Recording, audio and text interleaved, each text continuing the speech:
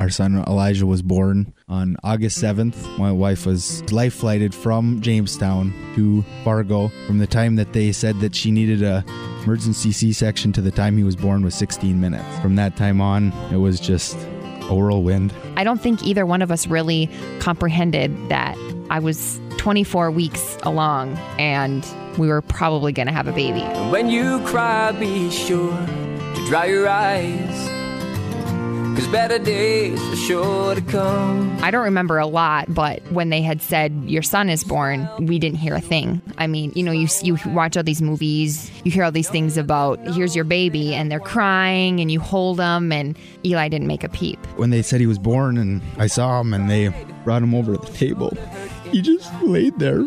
I thought they were doing CPR on him, and here all they were doing was giving him air. And when you dream, dream big,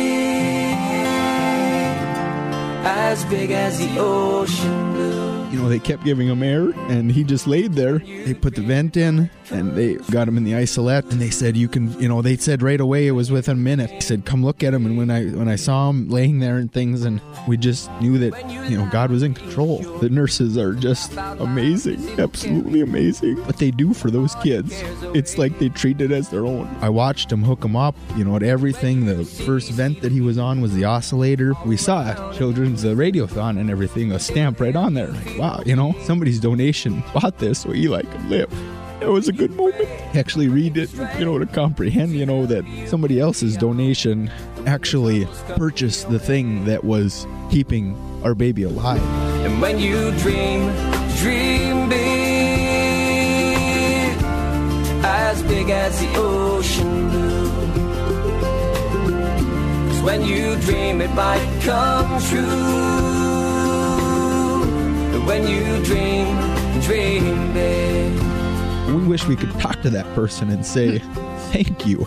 If it wasn't for you, for what you did, we don't know what would have happened with Eli. To think that somebody's donated them, like it's not just something that like Sanford's bought, you know, it's not just somebody has donated their money because they found the need to donate to the Children's Miracle Network. Eli and all the other babies in there are very alive rarely. because Very of it. rarely do you go, was there a baby not on a ventilator? You don't really know what to expect when you have a baby that weighs 1 pound 11 ounces. You don't even know how to visualize a baby that's that small.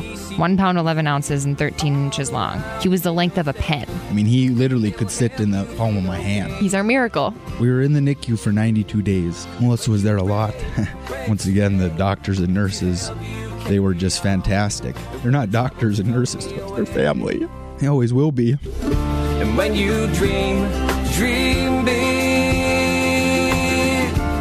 as big as the ocean blue. 'Cause when you dream, it might come true. But when you dream, dream big.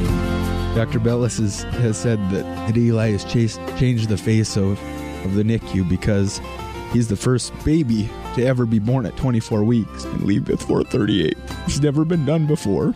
And he is just an absolute miracle of God that he can break all the records. You know, he broke all the records. They said later he had a 50-50 chance of living from 2 to 4 weeks. He was on a ventilator for 6 weeks.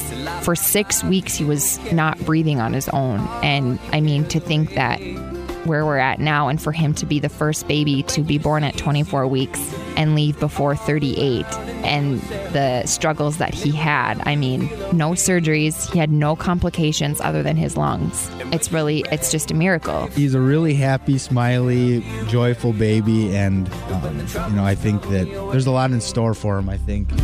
When you dream, dream big, as big as the ocean blue.